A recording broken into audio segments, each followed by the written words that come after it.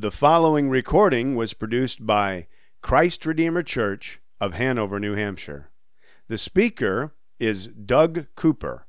You may find more information on the church and its various resources on the web at www.christredeemerchurch.org. Good morning. I'm reading from Galatians 2:20 to chapter 3, verse 6. I have been crucified with Christ. It is no longer I who live, but Christ who lives in me. And now the life I now live in the flesh, I live by faith in the Son of God, who loved me and gave himself for me. I do not nullify the grace of God, for if righteousness were through the law, then Christ died for no purpose. O foolish Galatians, who has bewitched you? It was before your eyes that Jesus Christ was publicly portrayed as crucified. Let me ask you only this. Did you receive the Spirit by works of the law or by hearing the faith? Are you so foolish? Having begun by the Spirit, are you now being perfected by the flesh? Did you suffer so many things in vain, if indeed it was in vain?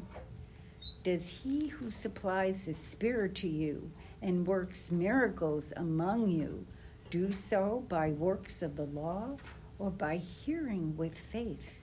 Just as Abraham believed God, and it was counted to him as righteousness. This ends the reading of God's word. Thanks again, Felicia. Well, we're continuing on here in our series in Paul's letter to the churches of Galatia. And you might say that this morning that we're shifting gears ever so slightly. We're just like turning a little bit of a corner here because many have characterized the first two chapters of the letter to the Galatians that we've already been through as Paul's personal appeal to the Galatians as it relates to the gospel, which makes sense, right? I mean, what has he been doing? He's been taking things personally. You could say that. He's been appealing to the Galatians in very personal ways, raw ways. He's been pretty upset, you could say. I think we're going to see a little bit more of that this morning. He's been sharing some of his own personal back history. We got that in chapter 1. He's been sharing personal stories involving others, specifically Peter. We hear him speaking, we just sang of it, of his own faith in Jesus in a very personal fashion, right? And on that last point, you can see we've carried chapter 2 forward with us this morning. However, our main focus for today is going to be this first section of chapter 3 that we've got. And beginning in chapter 3 here, many have characterized this, chapter 3, as well as chapter 4, as Paul's theological appeal concerning the gospel. So in terms of tone, we're apparently shifting from a more personal approach by Paul to a more theologically driven approach. Now, so that's how people have characterized this, okay?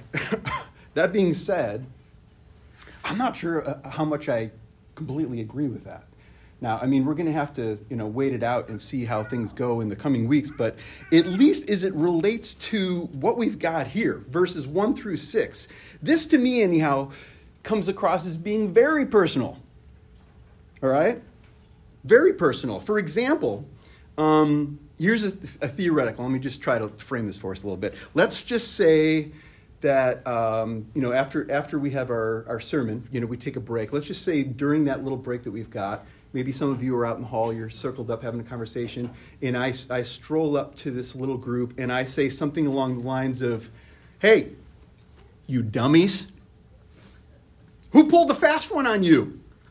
Are you actually as foolish? Are you actually as thoughtless as you appear to be? Or are you just pretending to be this airheaded? Which is it? if I said that to you, which hopefully I wouldn't, okay, I don't think that I would, but if I did, we're just playing pretend here, would any of you take that personally? I would think so. I mean, rightfully so, I would say as well. Of course you would. But here's the thing. To a certain extent, what I said in my little theoretical thing there, this is the sentiment, to a certain extent, that Paul is expressing here. He's speaking to them just like that. Now, don't get me wrong. This passage, verses 1 through 6 of chapter 3, it is deeply theological. I'm just saying that it's not just theological, that it's personal. And along those lines, well, why? I think that we ought to ask the question, why? Why is Paul saying this? Why is he calling them foolish? He says it twice. This is no accident. I mean, surely this is intentional. Surely he knows what he's doing. Surely he knows that what he's saying by using this word is coloring everything that is going along with it. And so what is he doing here? Why is he doing it? And we're going to get into this in much greater detail as we go through this message. But here's just a quick opening thought on this. This is what came to my mind as I thought about this. And I was asking myself the question, like, why is Paul getting so provocative like this? Well, when you were a kid, tell me this. When you were a kid, did you have a parent in your life who would sometimes call you by your full name? Including your middle name, by the way. So for me, that was Douglas J. Cooper, right? That's J-A-Y, by the way. My middle name is J-A-Y, so that was my full name. And on certain occasions, this would happen, and it would be my father who would say it to me. Maybe I was like out and about, and he would stick his head out the back window of our house. I lived in a suburban neighborhood, and he would put two fingers in his mouth, and he would whistle, and you could hear it all over the neighborhood. Everybody could hear him, and then following that, he would say, Douglas J. Cooper, And he would say that probably because I had another buddy whose dad did the same thing. He had the same whistle, so, he had to, distinguish, who it was. And, of course, the idea was what? The idea was, you better get your butt home fast. We got to talk. You're in trouble. And, of course, I walked home not fast. I would walk home slowly, thinking to myself, okay, what did I just get caught doing? Was it this? Or no, was it that? Well, I mean, based on, the decibel levels of his whistle and the tone of his voice, I'm guessing it was probably that. So whatever it was, but you knew though, okay? You knew right away that something was most definitely up and that you were going to hear about it and that you had better listen up, right? Listen up, Buttercup. Your antennas would need to be fully extended in this conversation. That was the message that came with that full name, all right?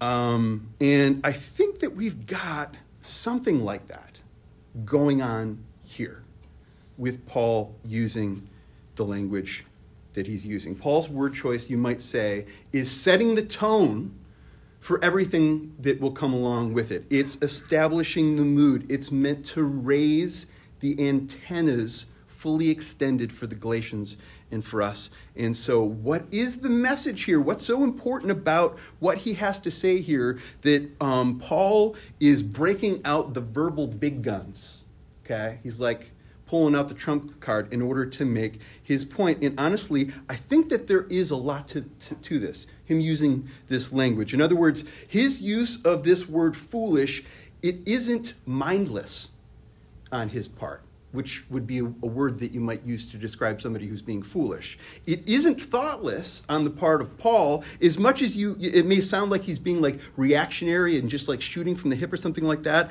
I don't think that's the case. I believe that he has reasoned this through. I mean, it's a letter. He wrote it, right?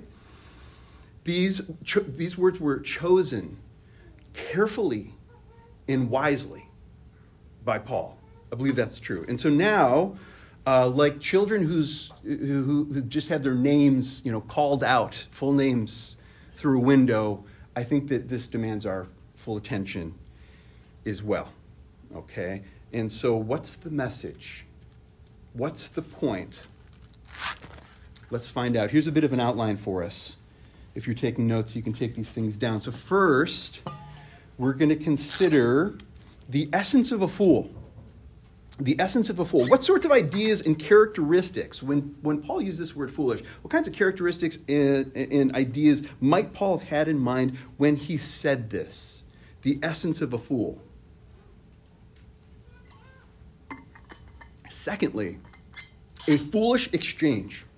So if Paul is on point here, if he's got their number, how have the Galatians actually acted foolishly? That's what we'll cover there. A foolish exchange. And then lastly, the foolishness of the gospel. How does the gospel defy and mystify our own sense of wisdom? How does it run contrary to the ways that we tend to think and operate as human beings? So one more time on those.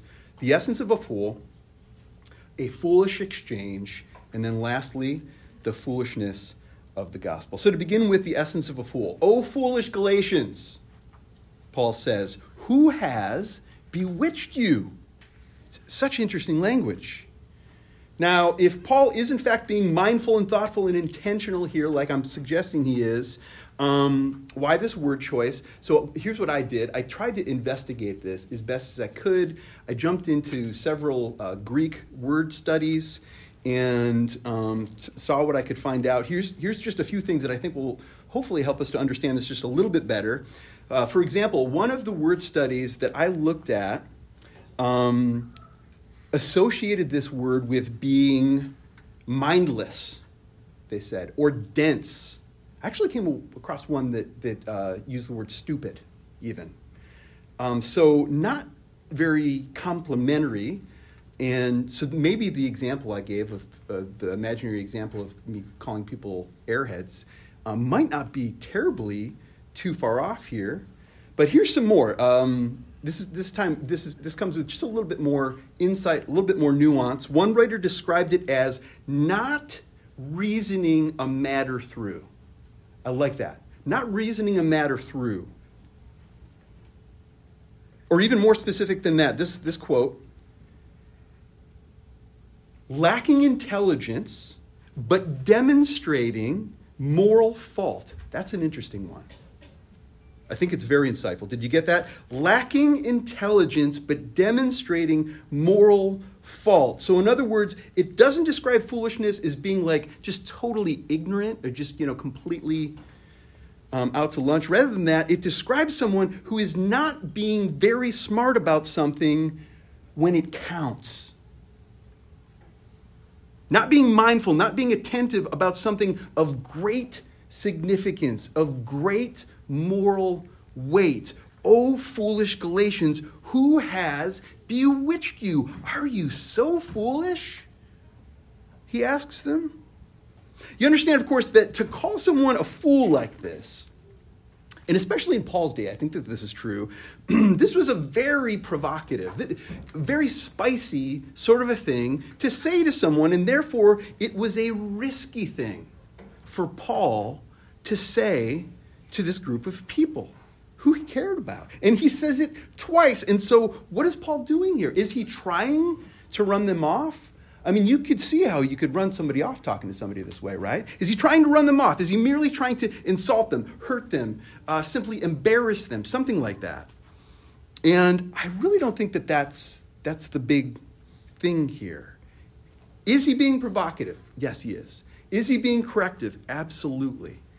That adds up. But even more so, I believe that he is trying to do so in a way that is instructive, to teach them, to impart, this is an important word here, to impart wisdom to them. Remember, Paul was a learned Jewish man. He told us this in the first chapter. And so I think we can assume that Paul would have thought about this word, in a very proverbial sort of away. He would have been thinking of the Proverbs of King Solomon, for instance, when he said this. So how does the book of Proverbs portray the essence of a fool? This might have been in the mind of Paul. Okay? Well, the book of Proverbs, in case you don't know, it's a book of contrasts. It's a book of juxtapositions. It's wisdom literature. And so it's perpetually setting two things side by side. It's perpetually setting the wise man beside the foolish man. And it's interesting because it uses those things to teach us. It sets the wise man beside the fool and teaches us what a fool is like by showing us how the wise person lives, and then in contrast to the fool, you see, and so on and so forth, and vice versa. But if you want to understand some of the biggest differences between a wise person and a foolish person, look no further than the introduction to the book of Proverbs. If you haven't read it before, I would encourage you to do this. But here are just some quick cliff notes on this for the sake of time. It begins with several lines indicating that the biggest differences between wise people and fools have to do with their ears. Unlike fools, we're told that wise people listen. They listen. They're teachable. They receive instruction, and in turn, they grow in wisdom. This is how this book begins. And then in verse 7 of Proverbs chapter 1, before King Solomon begins to share his many wise sayings for the next 31 chapters, he offers up what you might call the essence of a wise person. Well, what does he have to say? In other words, what is the most critical difference between a truly wise person and a foolish person? Verse 7, listen to this. The fear of the Lord is the beginning of knowledge. So we're talking about reverence. We're talking about awe-inspired mindfulness, thoughtfulness, attention towards God. That's the doorway in, is what we're told there, into wisdom. The fear of the Lord is the beginning of knowledge, but fools despise wisdom and instruction. So to be foolish, above all else, is to be thoughtless, to not be mindful concerning God, to not listen to him, to not learn from him, to not take him at his word. In other words, when we don't take time to listen and learn about who God is and what God has done, it makes fools out of us. It makes fools out of us. And as we've been learning all along the way in this letter, as it pertains to the gospel, this work of listening and learning is never done. We've got like a leak, right? We've got a perpetual leak. I like the way that Lisa Harper put this. She's a writer and speaker. Speaking of the gospel, she says this: divine grace, the fact that a perfect God truly delights in a mistake-prone person like me, is the wet soap of my theology. It's what compels me towards Jesus, and yet it sometimes seems to squirt right out of my grasp. You get it? You get what she's saying? It's really interesting. She's like, this divine grace, it's the very thing that draws me to Jesus, and it's the very thing that just like, where'd it go? I lost it. We don't hold on to the knowledge of the gospel very well, and clearly this is what's happening with the Galatians. It's as if the soap bar of the gospel has somehow, in the life of the Galatians, just like shot across the bathroom and like sailed into some deep, dark corner under a bureau or something like that, and they've lost it. Okay? They've become bewitched. They've become fools, thoughtless fools, as it pertains to the gospel. And so what comes next? What comes next? Here's what comes next. An interrogation. An interrogation, that's what comes next. Paul is not being easy on these folks, not even a little bit. Like his spice meter, if he's being spicy in his language, his spice meter is like hard right, like all the way, like in the red here. But the question here, as we come into our next point, and we are coming into our next point right now, is how does this happen? How does this happen? How do we slip into this foolishness that Paul has in mind here? Paul's about to interrogate them, right? So if we were, let's just say we were investigative reporters, okay? Well, we're doing a lot of pretend things this morning. Let's say we're investigative reporters. How might we explain, if we were, the foolishness of the Galatians? How do we get this stuff wrong? What does it look like? How does this happen? And so we just considered the essence of a fool. Now, a foolish exchange. In verses 2 through 5, we get, did you notice this? Nothing but questions. The whole thing through. I was not exaggerating. This is a full-on interrogation. One after the other, Paul just keeps hurling questions at them. And the thing to note about these questions is that they're all rhetorical questions. You guys know what a rhetorical question is, right? Meaning, these are not the sorts of questions that if they're asked of you, that you're supposed to try to answer. That's not what Paul is expecting here, okay? They are very spicy comments that are being given in the form of questions, and yet don't get confused. It's still an interrogation. He's still drilling them. Notice how he starts out in verse 2. I don't know why, but I find this funny. He says, "Let me ask you only this." All right? And then he proceeds to ask them 5 questions. Let me ask you only this, and then boom, 5 questions, okay? You know how this goes. You've seen these sorts of things before. Anytime someone says something to you like this, you know where this whole thing's going. You know you're going to be there for a while. Okay, this is kind of reminding me of getting called home as a kid. You know exactly what you're in for. I've just got one question for you, except that it's not going to be just one question. It never is. And so this is just like me with my dad. But get this though, there are 5 questions here, but they're all very similar. They're all very similar. It's almost just one question that's coming in 5 different formats. So what's at the heart of Paul's questions? I believe that verses 2 and 3 right here hold the kernel of all the questions that he presents. So let's look at these right now, beginning in verse 2. Let me ask you only this.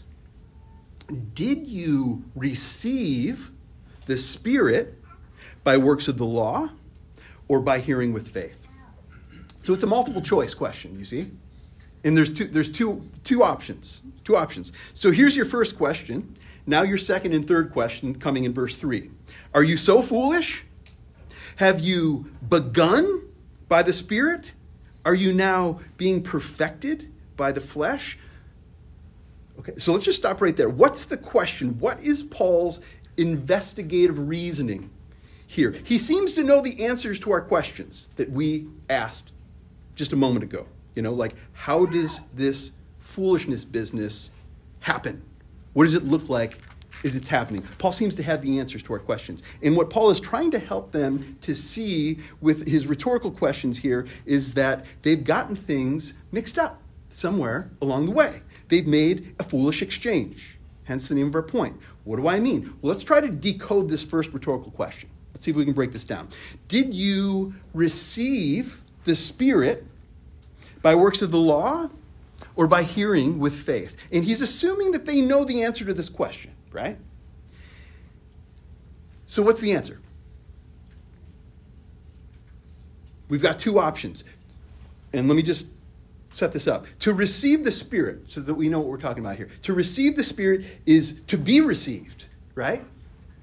Is to be received by God himself. To be born again is how Peter puts it in 1 Peter chapter 1. To become a child of God is how John puts it in the Gospel of John, chapter 1, right? It means that we're fully reconciled, fully restored to God, made one with God, and therefore we become indwelt by the Spirit of God. He abides in us. We abide in him. And so how does this happen, Paul is asking us? How did that happen, guys? It happened. How did it happen? This may sound like a funny way of putting it, but what line do you need to get into in order for that, what I just described to you, to happen? Do you remember Peter was out of line with the gospel? That's why I'm using this language. What's the gospel line? Do we need to get into the works of the law line, or do we need to get into the hearing by faith line? Those are our options. And Paul is assuming that their answer would be, Paul, we know that we can only be reconciled and received by God and become one with him by hearing with faith. We know, Paul. We know that. Come on. And by that, they would mean hearing the good news of the gospel of Christ. Hearing by faith. Hearing that he lived the life that we should have lived and died the death that we should have died, so that by grace alone, through faith alone, in Christ alone, they would be fully redeemed. Fully redeemed. And so now, here comes the second part of Paul's question, and you can maybe imagine his voice, getting a little bit higher. A higher frequency at this point. Paul says, "Are you so foolish?" That was my attempt at it. "Having begun by the Spirit, are you now being perfected by the flesh?" He's got them coming down a funnel. What's he asking them? Or better yet, what's he indirectly telling them? What's his comment? He's telling them, please explain to me this foolish exchange. If this all began with a radical act of grace and mercy on the part of God because you simply couldn't save yourselves, if that's where we started, explain to me why then have you moved on from that grace and mercy and have gone back to your old habits of trying to save yourselves. That's what we were talking about last week. Trying to justify yourselves. Trying to, get God's favor through your performance. In a sense, if you would, let me put it like this. If you would consider yourself a Christian this morning, if you would say of yourself that you have been reconciled to God, forgiven and made one with him, not by anything that you did, but only by sheer grace, if you would say that that's how you got through the door, if you would say that, why is it that, and I'm assuming this about you, because I'm thinking that you're not all that different from me. Why is it that when you fall into some kind of a sin and you feel the weight of it, you feel the guilt, you feel the shame, you feel the burden of that sin on you, on your back, like a spotlight. Why is it that you then feel inclined to somehow work your way back into the good graces of God? Why do you feel inclined to do that? And if I could say that differently, why do you feel that you need to atone for those sins? You might not like the way that I put it, that last part there. Kind of like, wait a second, those aren't the same things, are they? And this is why Paul is calling them foolish, I think. This is why he's calling them foolish. He's saying, if that's what you really think, if you really think that you need to do something yourself, perform in some kind of a way, beat yourself up for a few days, double down on your devotions, act in some way that you think will appease God, if that's what you think, then the soap of the gospel has shot out the window. You've been bewitched. Because what we're suggesting when we function in these ways, is that the sacrifice of Christ was somehow insufficient to fully meet our need. It got us in the door, but it doesn't possess the power to keep us in the house. That's what we're saying. That power to keep us in the house, we foolishly think, must come from us. And Paul says to that, you're a fool. If you believe that, you're a fool. Somebody's put a spell on you. If you actually believe that. It's as though we were in the works of the law line one day, and God said, hey, it's not going to work. That won't save you. You can't meet the demands of that line that you're in. It won't do. Come, please. Come. Get in the gospel line. Hear the good news. Receive it by faith. It has everything that you need.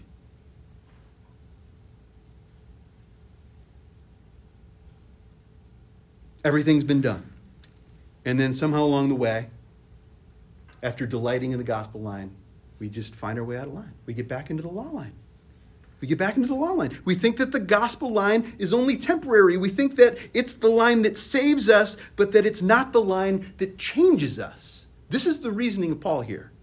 We think that it's the line that restores us to God, but that it's not the line that continues this process of ongoing restoration in our lives. We think that the gospel line won't do that we got to get in the law line if we want to see that kind of action happening in our life. And Paul is saying this is the only line to be in. It has all that you need for life and godliness. This is the line that you should begin in. This is the line that you should continue on in. This is the line that you should finish in. Don't get out of this line. And if you're like me, we just struggle to do this, to hold on to this. We struggle to truly understand it. We struggle to believe this gospel. And here's why. The gospel operates according to a pattern that is not of this world. That's why. And this brings us into our last point, the foolishness of the gospel. Here's how we think and operate. Tell me if this checks out with you, okay? If someone says to us, hey, pack up your bags, you're moving in with me. Somebody you know.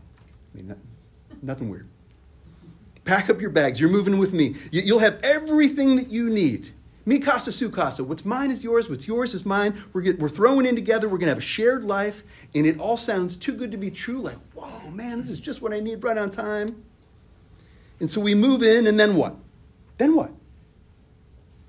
We begin to earn our keep. That's what? Of course we do. I mean, that makes perfect sense. We don't want to be freeloaders. We don't want to unnecessarily burden anyone. We want to live and function in such a way that those who have welcomed us in never question their decision. Like, man, that was a bad idea. I don't know what I was thinking back there. We don't want them to think that. We want to prove to them that they've made the right decision, the right choice when they chose to invite us in. Again, that makes perfect sense to us. That, you might say, is wisdom to us. Anything less would be foolishness in our minds. And to a certain extent, that's true. But that's not the pattern of the gospel. That's the thing. Like, we're dealing with a totally different animal here. Because, and here's one reason why that we have to understand this. It's because God doesn't need us. Do you understand that? He doesn't need you. He doesn't need a caretaker in his house. That sounds insulting, but keep listening. He doesn't need you. He wants you. That's why he invited you into his house. He wasn't like, man, I could sure use some dust bunnies are starting to cluck. No. He invited you in because he wanted you. He wanted you in his house. He wanted to be with you. Do you understand?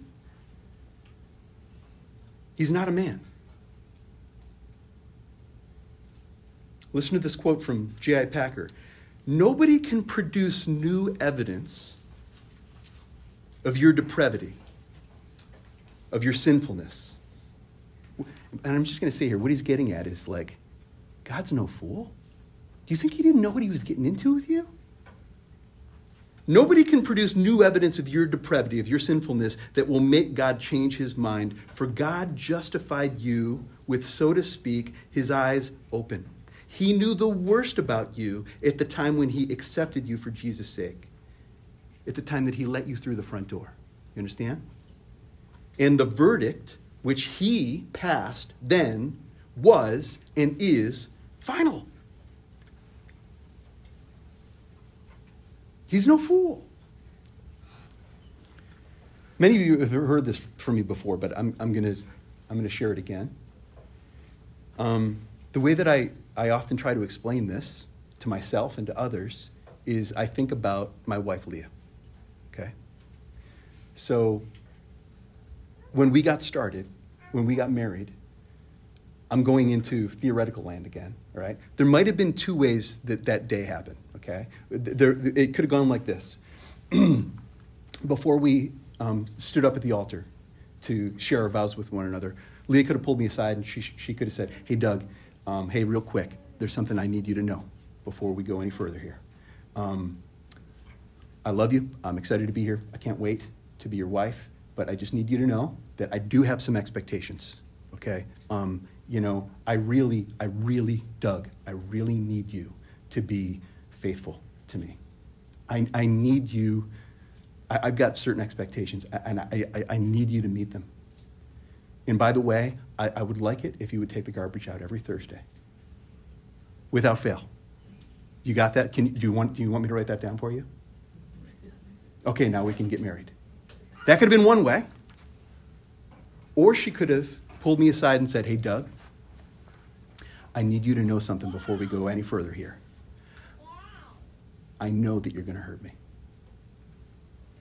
I know that you're going to fail me along the way. I know that you're going to forget to do all kinds of stuff that I really want you to do. I know that you're going to say things that are going to make me go in my room and cry. Et cetera, et cetera, et cetera. I could go on.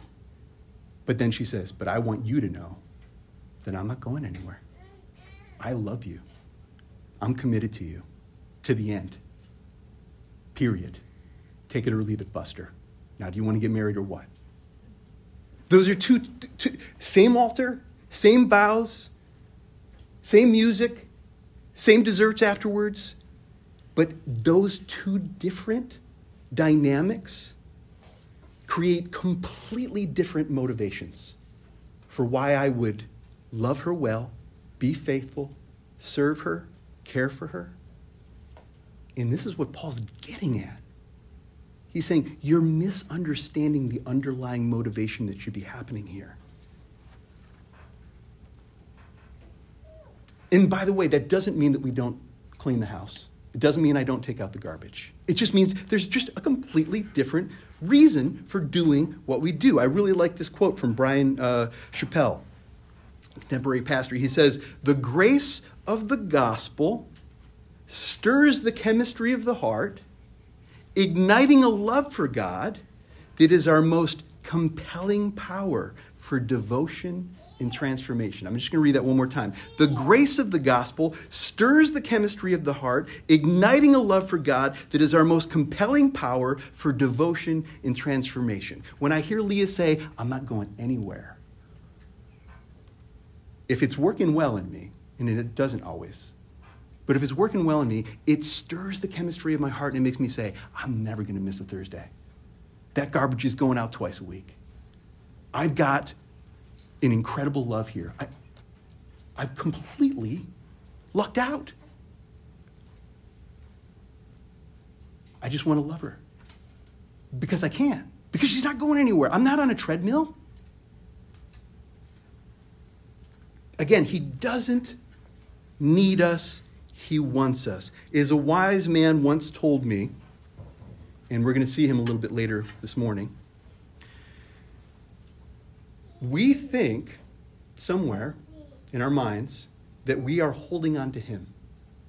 We think with our greasy hands that we are holding on to him, that we need to hold on tight, that if we're not careful, we'll lose our grip, that we'll somehow lose him. Tell me something. I'm getting spicy now. Tell me something. Name one thing in your life that you can really hold on to. Name me one thing.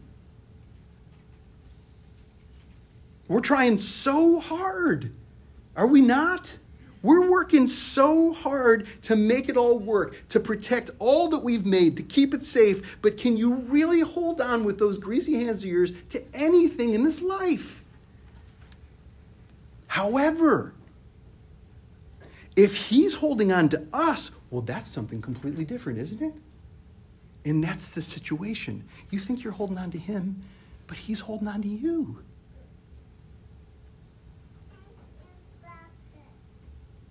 That creates a whole new motivation, a whole new response. Just listen to how this changed Paul. All right? Listen to how he puts this. Galatians 2:20. I have been crucified with Christ. Now let me just stop right there and just say something, just a little something about this idea of crucified with Christ. If you understand what he's saying, it's bonkers.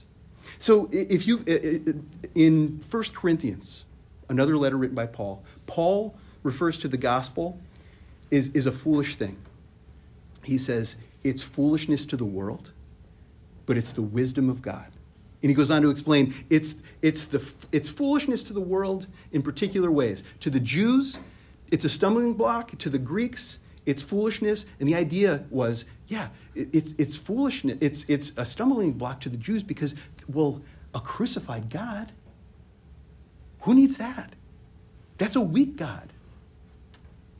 Like, we want a God who's going to conquer our enemies, not a God who's conquered in experiences the most, humiliating possible situation and execution that we know of, that dies with sinners, who dies as a criminal. That's foolishness. I don't want that.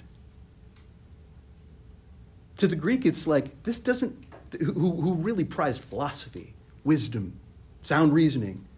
They thought, this is just a silly tale that ends badly. This is foolishness. But not to Paul. To Paul, this was everything. It was everything. And he gave up everything. I have been crucified with Christ. It is no longer I who live, but Christ who lives in me. In the life I now live, listen how personal this is. In the life I now live in the flesh, I live by faith in the Son of God who loved me, he says. He loved me. And that makes all the difference. He doesn't need me.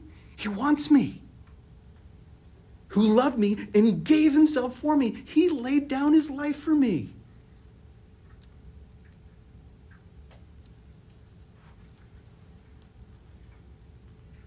Please hear the gospel that way this morning as we close, just before I pray. Please hear that. The life I now live in the flesh, I live by faith in the Son of God who loved you. He loved you. He gave himself for you. When we see it any other way than this, when we respond in any other way than the way that Paul's responding here, we're playing the fool. We're being foolish. Please pray with me.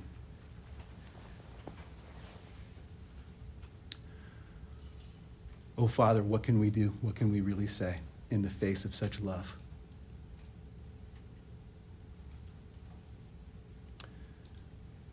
Father, I pray that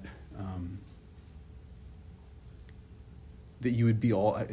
This is a bold prayer, Lord, but I pray that even in the face of all of this grace and all of this mercy, we pray that you would help us with it, because we struggle to hold on to it. We struggle to fully understand it. We struggle to believe it. We act in ways that run contrary to it. We play the fool again and again. God, we thank you for just how patient you are with us. Thank you for how patient you are with me. And yet, in a state of desperation, we pray, help us. Would you please help us to stay in line with this gospel, that it would speak to us, that it would speak down into the depths of our hearts and minds, that it would assure us of this unstoppable, incredible, radical, scandalous love that you have given us in your Son. And we pray these things in Jesus' name. Amen.